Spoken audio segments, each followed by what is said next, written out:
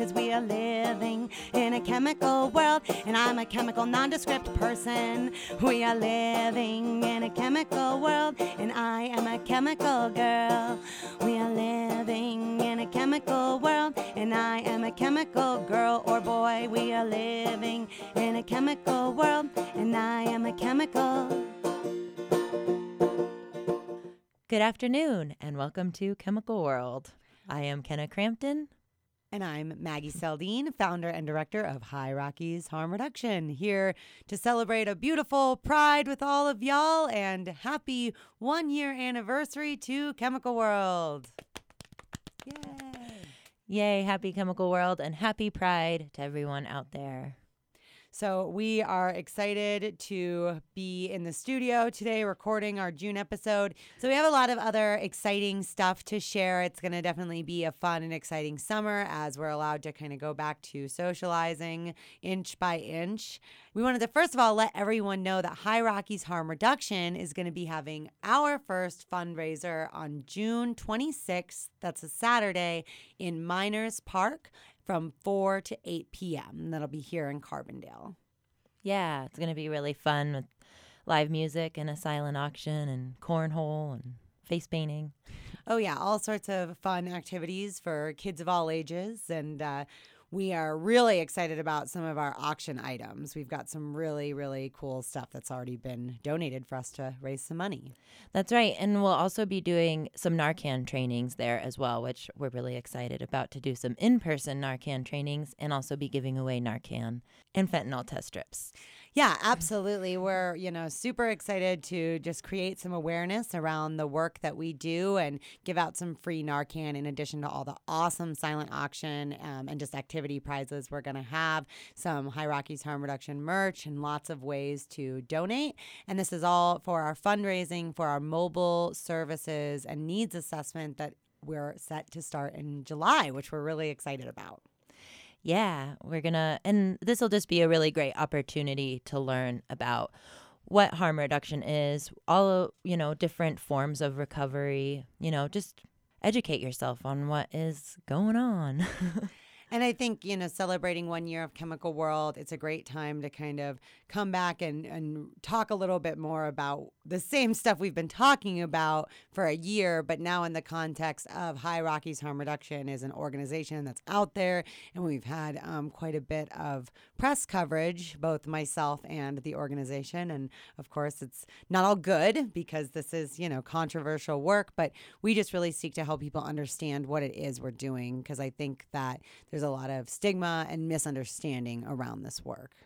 Yeah. And, when we started the public affairs show in order to let everybody out there get an idea of what it is that High Rockies Harm Reduction is going to be doing. So now that High Rockies Harm Reduction is actually doing the things that we want to be doing and helping the people that we want to help, then we want to, just touch base about it. And also, there's just so much to talk about when it comes to addictions, whether it's when we're like last week, we talked about all different types of addiction, but there's so much to talk about. So we're just going to keep on talking. Yeah, and specifically with High Rockies Harm Reduction, I get so passionate and I'm definitely a fast talker. And so there's a lot to digest because, of course, we've been leading with our most controversial foot forward, which is the syringe access programming, that component of High Rockies Harm Reduction. But that's really such a small part of what we're doing,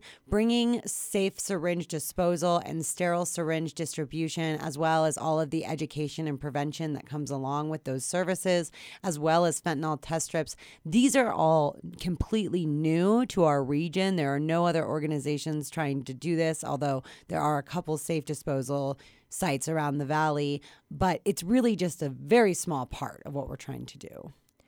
It's kind of like, for all of you people out there, open-minded people out there, it's sort of like Planned Parenthood.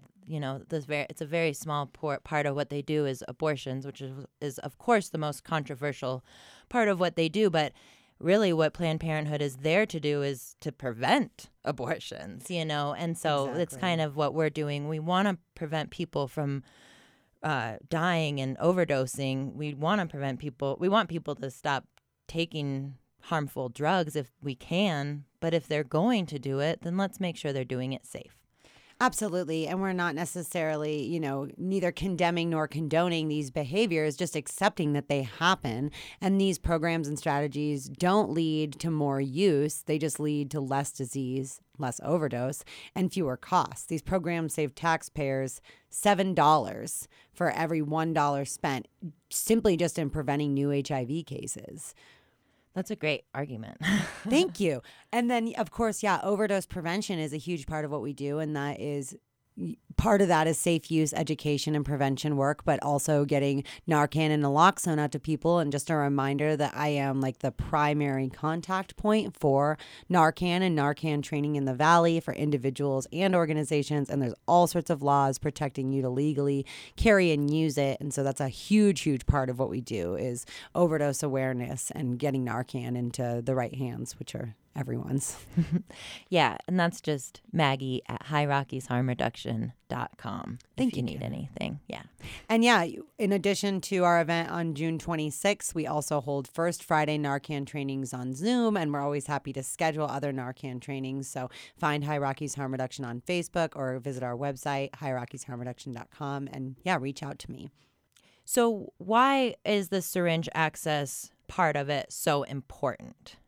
Because for me, this is how we connect with our most underserved and truly unreachable segments of society. Because in my experience as being one of these individuals, these are the folks who avoid going to the hospital, avoid interacting with the police, avoid really interacting with those parts of society that could potentially offer them help and resources as much as possible. Pretty much anyone outside of the drug using community, they want to avoid.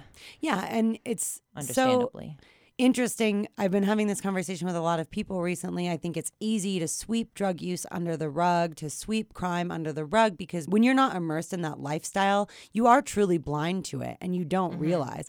And there's 100 examples of shady behavior that you might not notice if you weren't immersed in that lifestyle.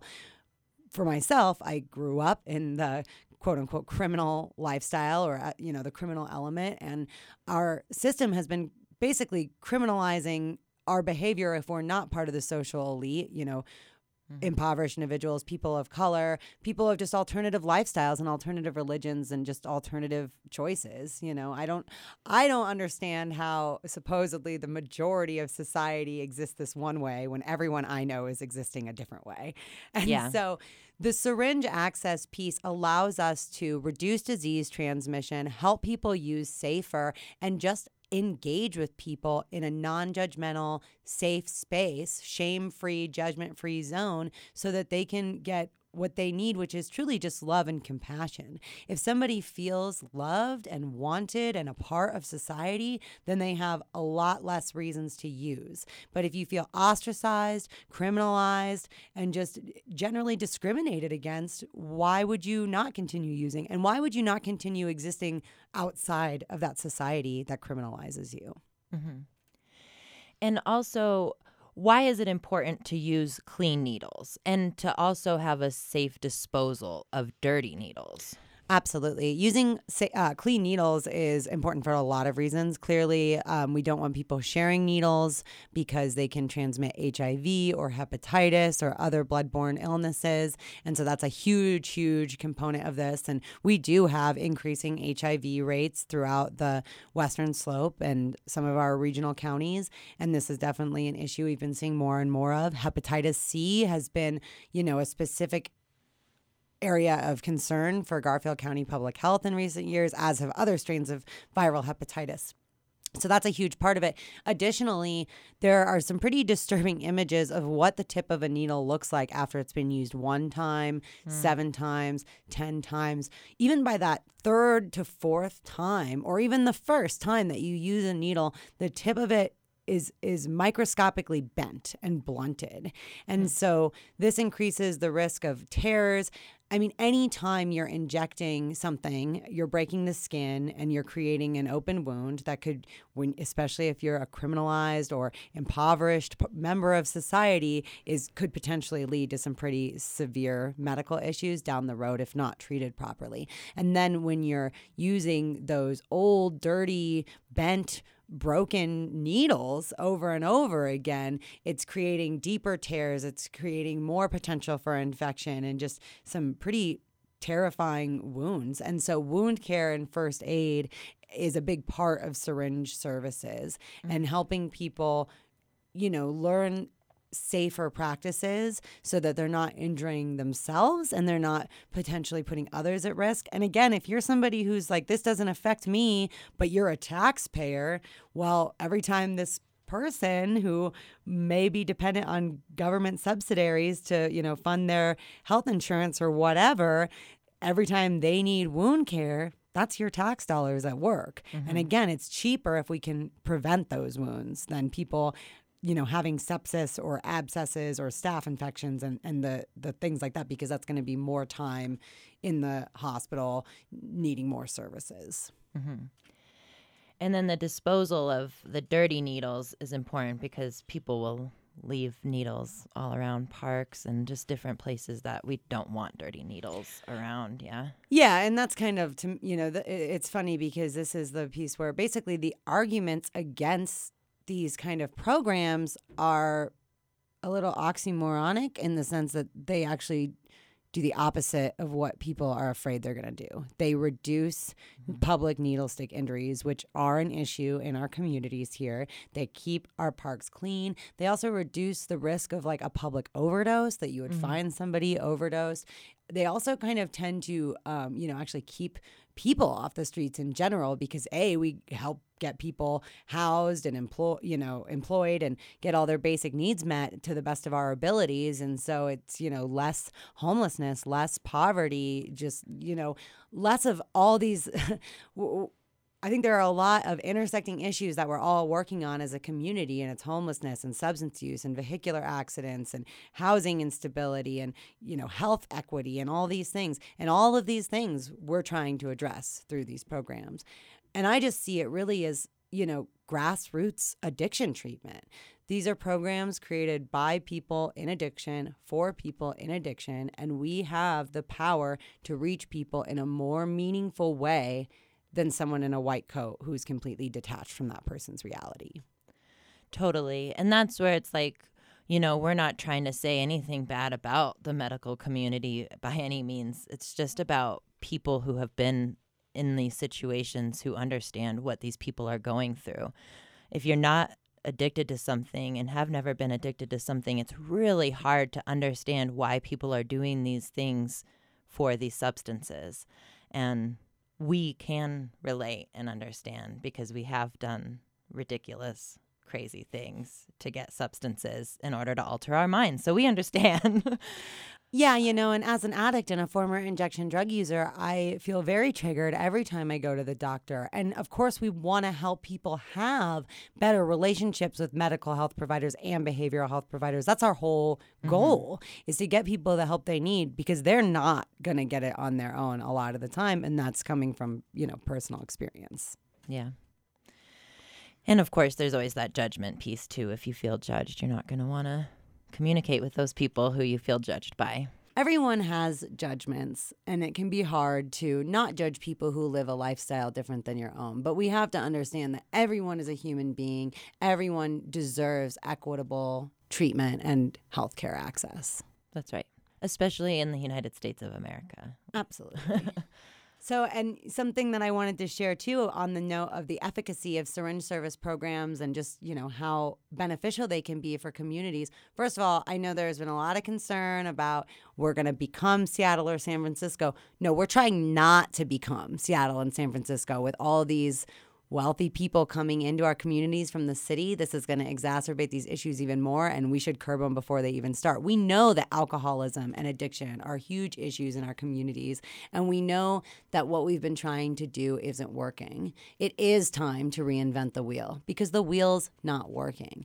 And addiction is not about willpower. It's about coping skills, right? Celebrating the benefits of syringe service programs, Arizona at the end of May actually just decriminalized syringe service programs. Arizona is a very conservative state, and the fact that they have decriminalized syringe service programs is a huge win in my eyes, because if they can believe in the merits of syringe service programs, then anyone can. And I'll tell you, the Sonoran Prevention Works out of Arizona has been operating for years, and they are so amazing. They actually are how I got my first naloxone training in Denver several years ago. So I'm just really excited that the Arizona government has finally acknowledged just how important the work that organizations like Sonoran Prevention Works and High Rockies Harm Reduction do. Yeah, definitely. And I'm glad that you mentioned the piece about not wanting to turn into these big cities, because as everyone can see, the population of Carbondale alone is blowing up and has been blowing up for the past few years. And so just with more people coming in, more issues with homelessness and crimes and everything. It's just that's what happens when there's more people in one small space. So like you said, we just want to nip this in the bud if we can. Yeah, and just these programs have been shown to work at achieving the goals that we are attempting to achieve. And so another comment that I saw a lot getting thrown around was, oh my God, this is such a disaster that a program like this would open, right? And I just wanted to touch on that because to me, the disaster is that we're losing people in our communities all the time, that people are dying from overdoses, that young people are taking pills laced with fentanyl, that there are so many accidental deaths happening in our communities, that there's disease spread, that there's increasing crime and just general issues surrounding housing insecurity, And so again, the disaster is already happening. We are not the disaster. We are the cleanup crew.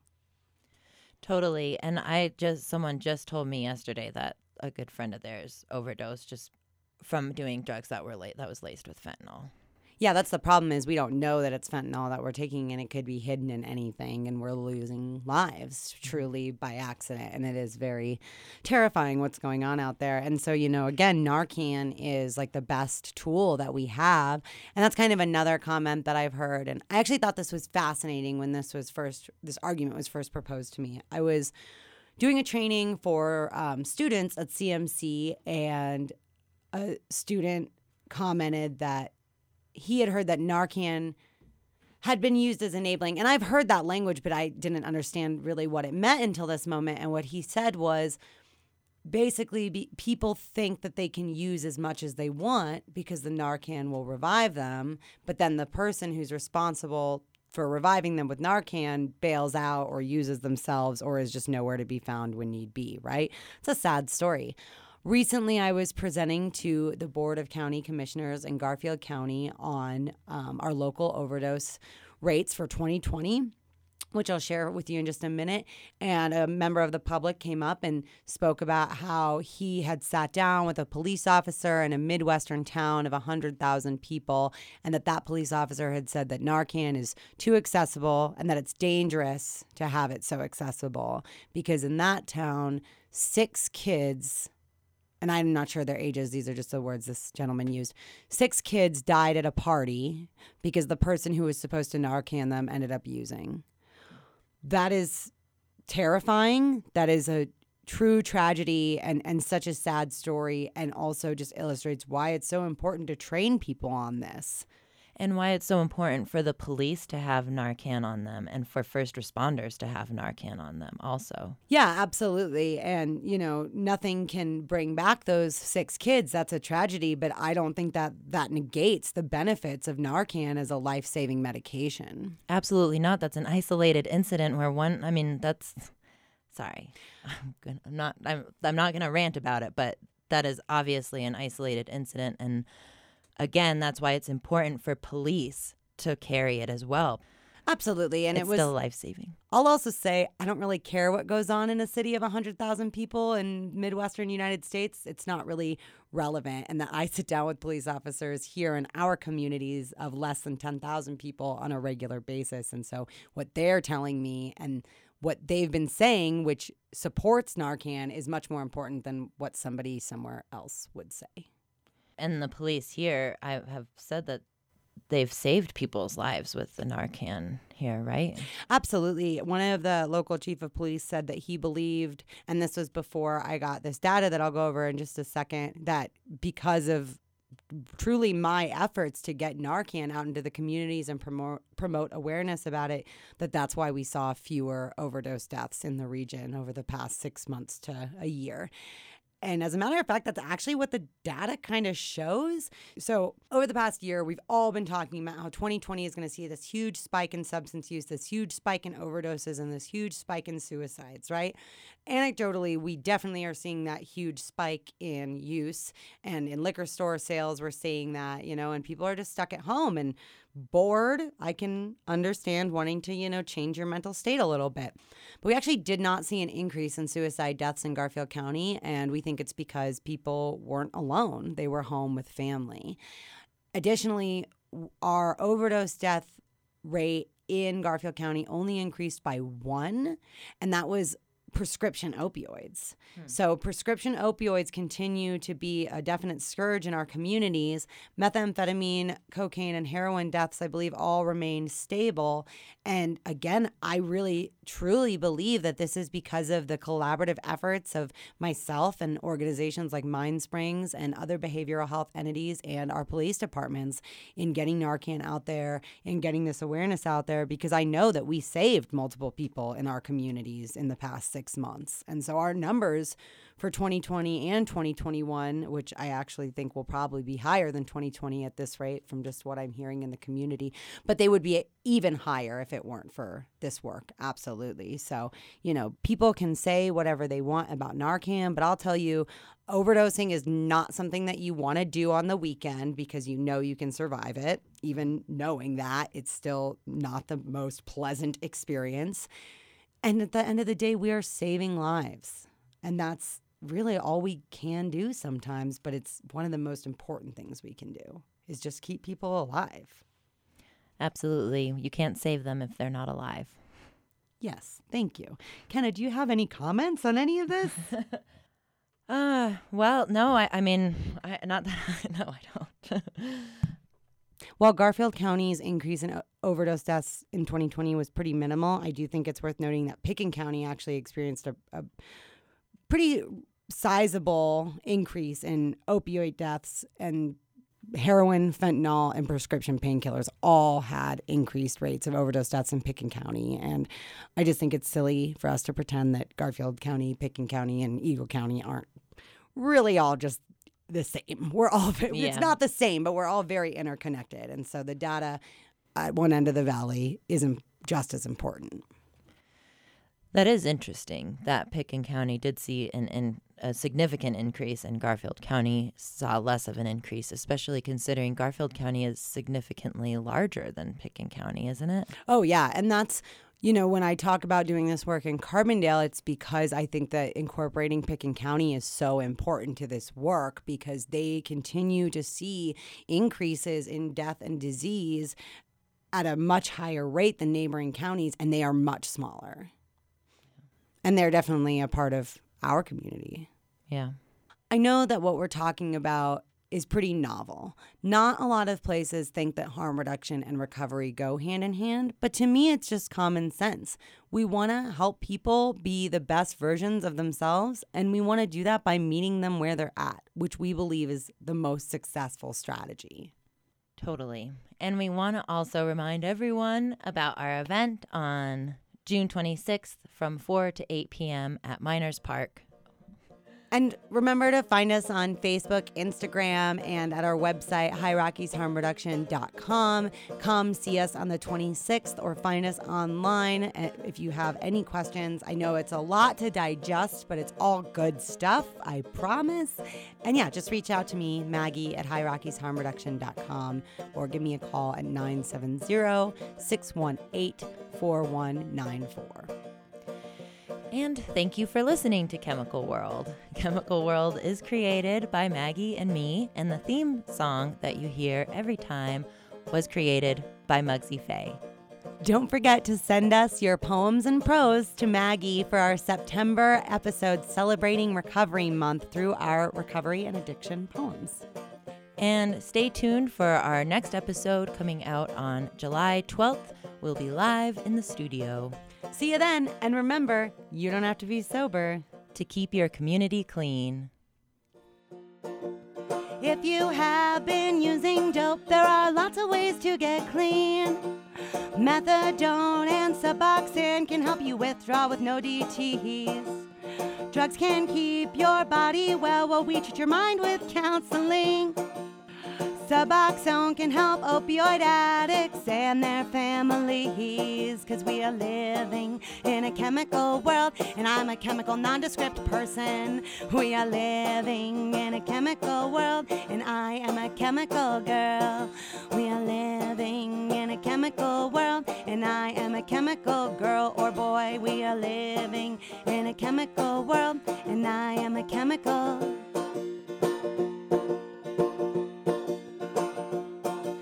Drugs may come and drugs may go, and that's alright, you see. Experience has made me rich, and now I can use safely. It might be beer, it might be dope, it may even be caffeine. But we all have a little something that keeps us on our feet. What's important is being safe and stopping the spread of disease. You do not have to be sober to keep your community clean, 'cause we are living in a chemical world, and I am a chemical girl or boy. We are living in a chemical world, and I am a chemical, gender nondescript. We are living in a chemical world, and I am a chemical. We are living in a chemical world.